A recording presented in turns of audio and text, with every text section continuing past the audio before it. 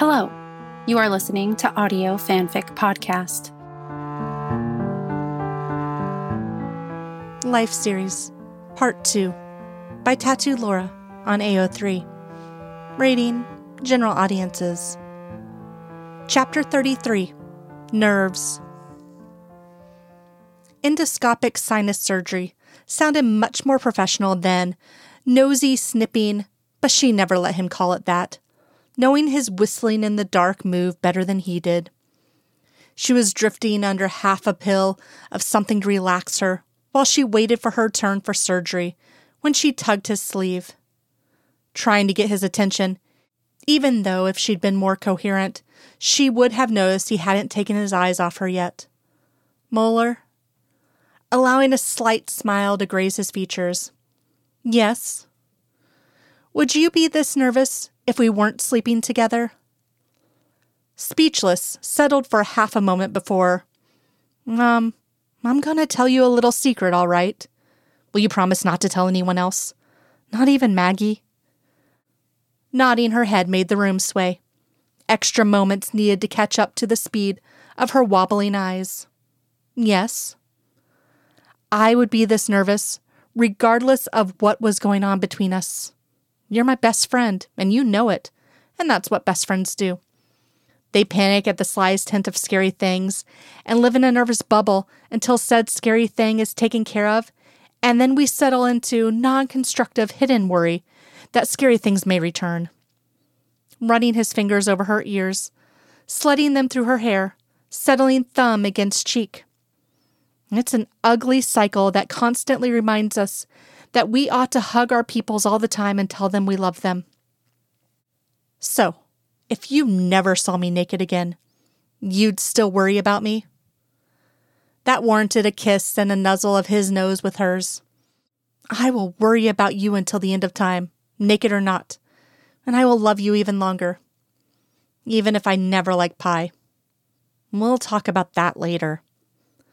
The nurse came in a few moments later, and wheeling her away, Mulder moved to a chair in the waiting room, thumbnail in mouth, knee jiggling a steady beat of anxiety. Scully was just as amusing coming off anesthetics as she was when drunk, and Mulder had to apologize to the easygoing nursing staff twice for Scully's comments on his ass. Renee, trying to get Scully to wiggle her toes, told Mulder that this was much nicer than when wives began telling about their husbands' affairs or husbands began telling wives they secretly wear high heels.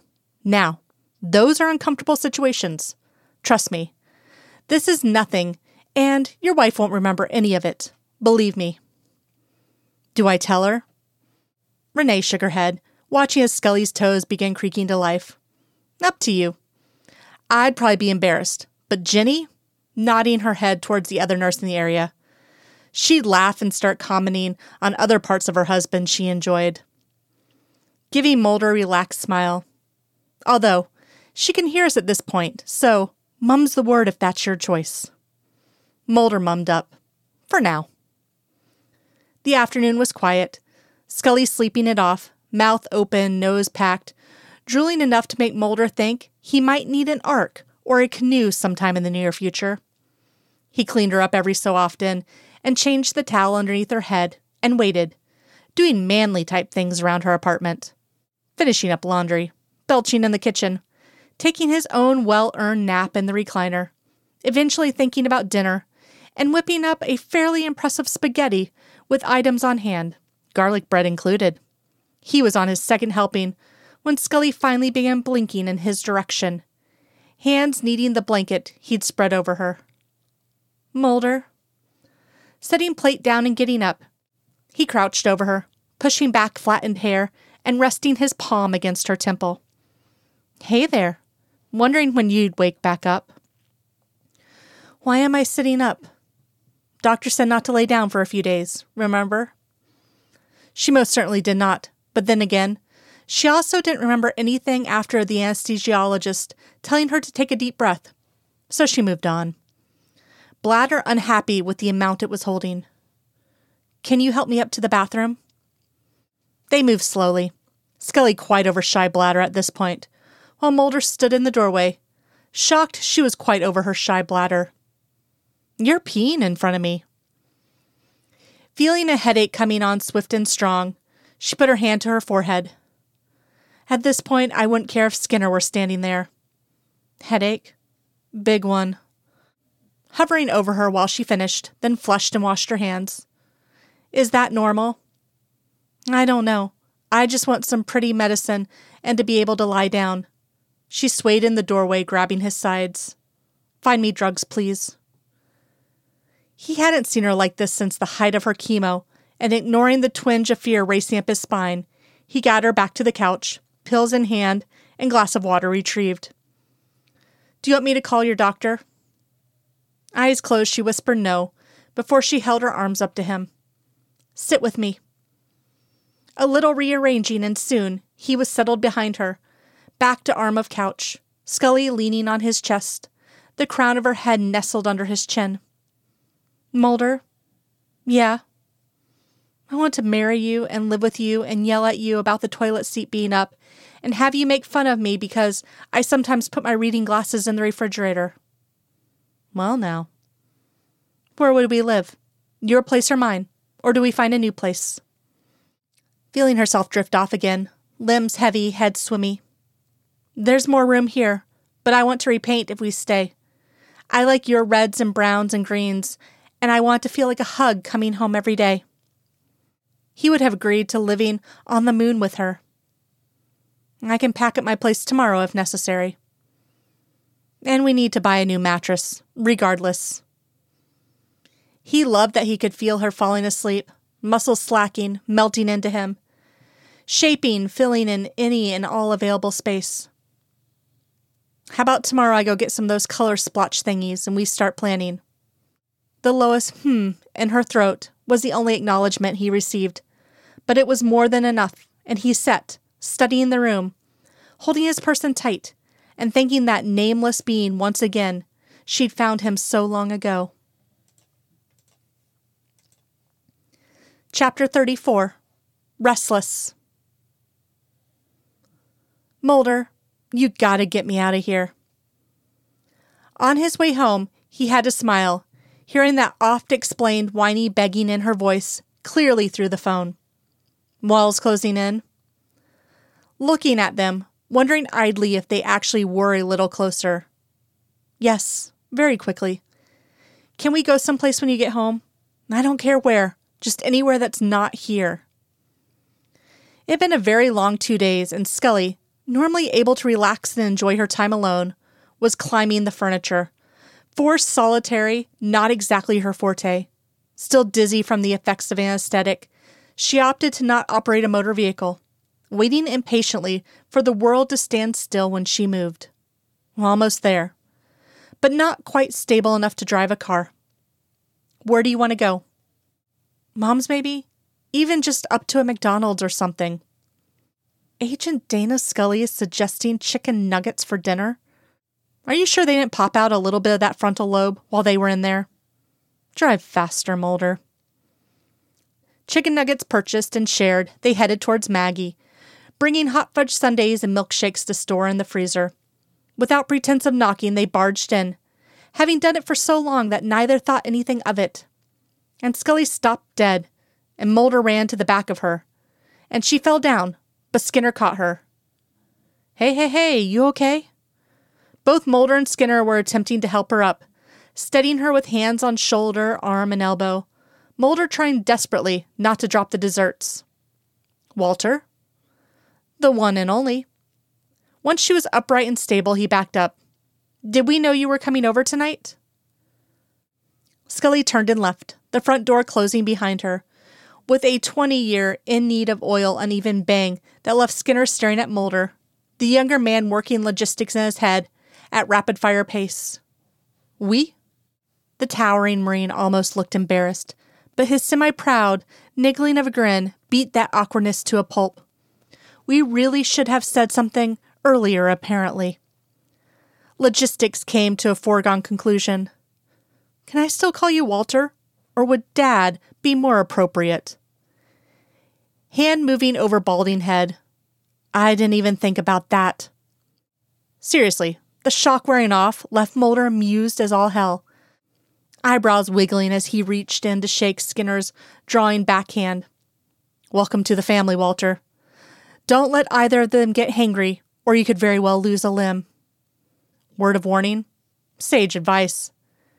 Glancing between Kitchen and Scully's back, where she sat on the front stoop. "Where's Maggie?" "Went down to Betty's for a minute. Something about punch additives. I didn't understand, but didn't question." Pointing his way out the front door. "Then I'm going to go see how Scully number 2 is processing." "Should I come?" "Serious debate in 3 seconds. Give me a minute to scope it out. I'll yell for you if she goes nuts." She did not go nuts. Settling next to her, scooting in close, hands clasped, elbows on his knees. So, that was a fairly surprising plot twist. Oddly, it shouldn't have been, if you think about it for a minute. I'd prefer not to think about it at all. There's the smile he was hoping for, and sliding his hand under her shirt to rub her back. "You okay?" Propping her head on her hand, she twisted it to look at him. "It has never occurred to me, not even once, that my mother might want someone besides my dad. It's just... Can you imagine how you'd feel if you actually, and don't argue the semantics of this, came across an honest-to-God alien just sitting there in your living room? That's akin to what I think I'm feeling now. And it's just, it's really fucking weird and unsettling, but not weird or unsettling at all." Dropping her head forward, then lifting it immediately, wincing at the sudden pressure in her nose. "When did I fall down the rabbit hole?" Mulder moved his hand to the opposite side of her face, pulling her head gently towards him until he ran her temple into his lips. Talking into her skin, amused confusion filling his voice. "I think we need hot fudge." Covering his hand with hers, pressing her face a little harder against him. "In a minute." Before they left the porch, Maggie appeared, pausing as she rounded the car, then moving slower up the walk to stop in front of them. "Was I expecting you?" Scully swallowed lightly, staying against Mulder. "Nope, and neither was Walter." Maggie's arms shifting across in front of her, loose and non-confrontational, yet prepared for battle, should it come to that. "Ah, yes, Walter." And then Scully dropped the bomb to end all bombs on her mother's front lawn. "If he gets you pregnant, I'll kill him." Maggie's arms came down and she leaned forward, sudden laughter catching her, a snort escaping across the 10 feet between mother and daughter. Mulder immediately moved, twisting Scully around. "Don't laugh. Don't. You'll bleed everywhere and get another headache." Keeping herself in check, she waited until Maggie could draw a complete breath before. "I swear to God, Ma, I'm not kidding. If I have to have a little brother who's almost 30 years younger than me, I'll be thoroughly pissed." Walter, statue behind the screen door until now, spoke across them all. "Do you really want to be discussing this on the front lawn?" Mulder stood immediately. "God, no, Walter. Let's go have a hot fudge sundae and pretend it's the 1950s. Later that night, Mulder was back on the couch, with Scully curled up against his chest. "So, now that we have spent 2 hours with Maggie and Walter, which is what I'm calling them because, well, I can, playing with a piece of her hair, lifting it, letting it fall, repeating in slow motion, how do you honestly feel about this whole thing?" Nestled warm, cuddled up, content, she strung a few coherent thoughts together and answered truthfully. "I won't call him Dad, but Mom and Walter has a nice ring to it." "Can I call him Dad?"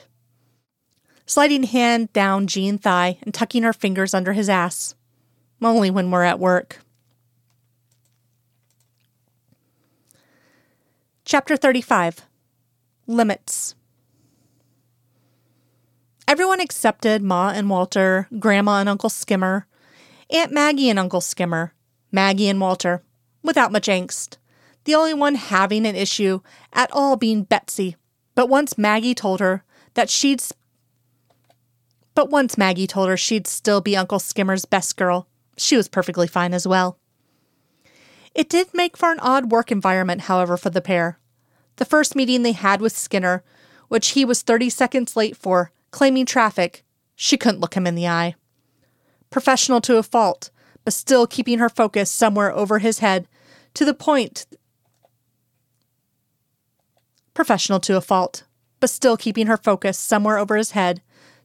Skinner looked behind him several times. He finally called her on it. "Agent Scully, what's the problem here?" When she didn't answer, Mulder jumped in, mind meld with his soulmate, intact as ever. "Pretty sure she can't look at you because she assumes that you were late because you and her mother were, well," hands making an innocent coupling motion. "Yeah. Both of you, get out before I put you on the next flight to the middle of Montana." Scully finally looked at him, embarrassed twinkle in her eye. "Sorry, sir. I'll be better next time." The frustration these two caused was astonishing at times. Pointing to the door, "Go." The fun and games, however, dissipated soon enough. 3 deaths in Omaha taking up the next 2 weeks, followed by a little boy named Joshua Jennings, whose case crushed both of them to a fine dust, souls bruised, hearts cracked wide. They found him in the truck of an old Ford Fairlane at the back of a junkyard, inconspicuous in its gray color, ominous in its anonymity. They had opened so many cars across the Tri-County area in the last 4 days and found nothing, that when they opened this one and saw the desecrated remains of their 6-year-old victim, Scully had to jam a fist in her mouth to keep from screaming, while Mulder snapped his eyes shut, wishing he was anywhere else in the world. Claw marks, gnawing marks, blood and urine, vomit and decay. They threw up in tandem beside the car. Finally, back at the police station, autopsy planned for 20 minutes from now, Scully heard a noise loud enough to make her turn around. Spot Mulder holding one of the young officers, Jensen, up against the wall, arm across back of neck, other arm twisted and trapped beneath the officer's back, and Mulder's chest flying through the mess of desks and half-asleep off-duty police. Mulder. 3 days of terror and fear evident, clenched teeth, slurring over his shoulder at her. He said he was glad to have found that kid, 'cause now he can finally go home. Ignoring Scully again, he pushed the man harder into the drywall, spit flying out as he hissed out his response. "He doesn't ever get to go home again, so watch your fucking mouth and be glad you have a kid you get to hug at the end of the day." Letting him go, Mulder walked away, brushing Scully's trailing hand away and slamming his way out to the parking lot. The interminable silence hung like a gallows rope until the offending officer wiped the side of his face, daring to mumble through his embarrassment, "What an asshole." Scully twitched towards him, fists of fury clenched tight, causing Jensen to stumble back, flinching at the tiny woman towering in front of him.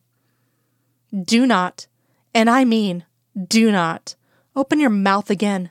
Do you understand?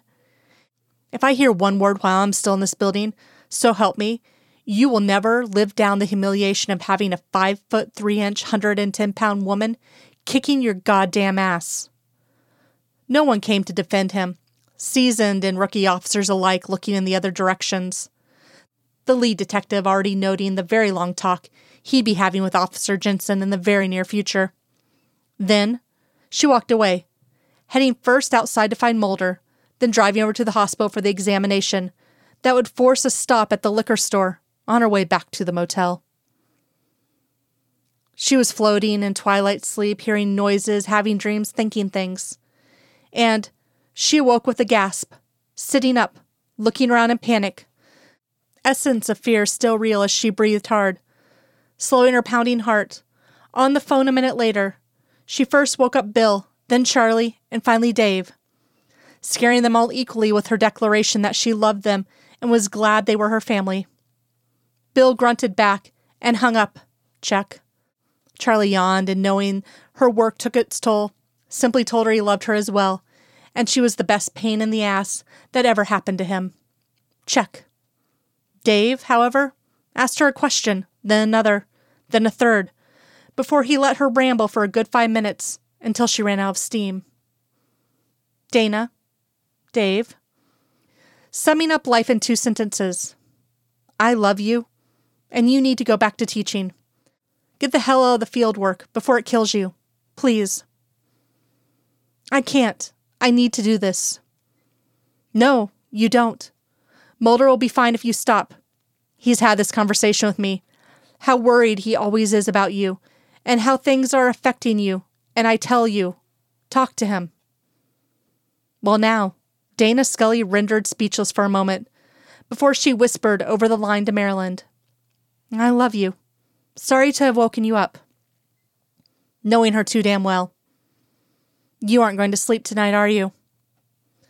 Probably not, but at least I know I can always call you. Yeah, you can. Good night, Day. Hanging up, she stared at the ceiling, listening for Mulder's snores beside her, and hearing none. Shut her eyes tight, breathing out slow. How long have you been awake? Since Charlie. And I assume you could hear everything Dave said because you have super hearing and my cousin has an embarrassing loud voice at times. Yeah. Rolling towards him, she slid her hand up his t-shirt, knuckles brushing hard nipple under ratty Alba cotton. Why does this job get harder with every case? Because maybe 6 years is our limit.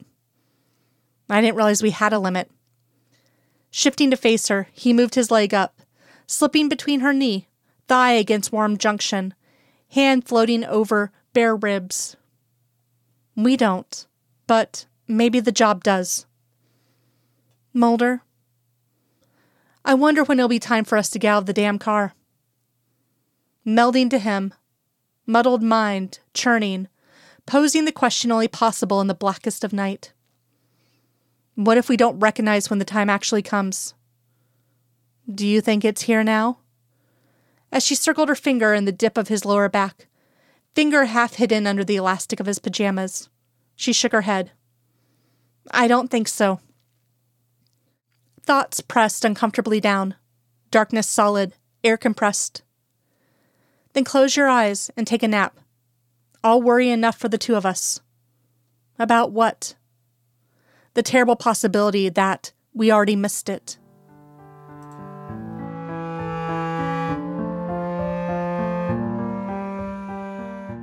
If you like this story and would like to contribute, you can do so by going to our Patreon page at www.patreon.com/audiofanficpod. As a patron, you are granted early access to 1 new story of your choosing per month. Thank you for listening, and remember, the stories are out there.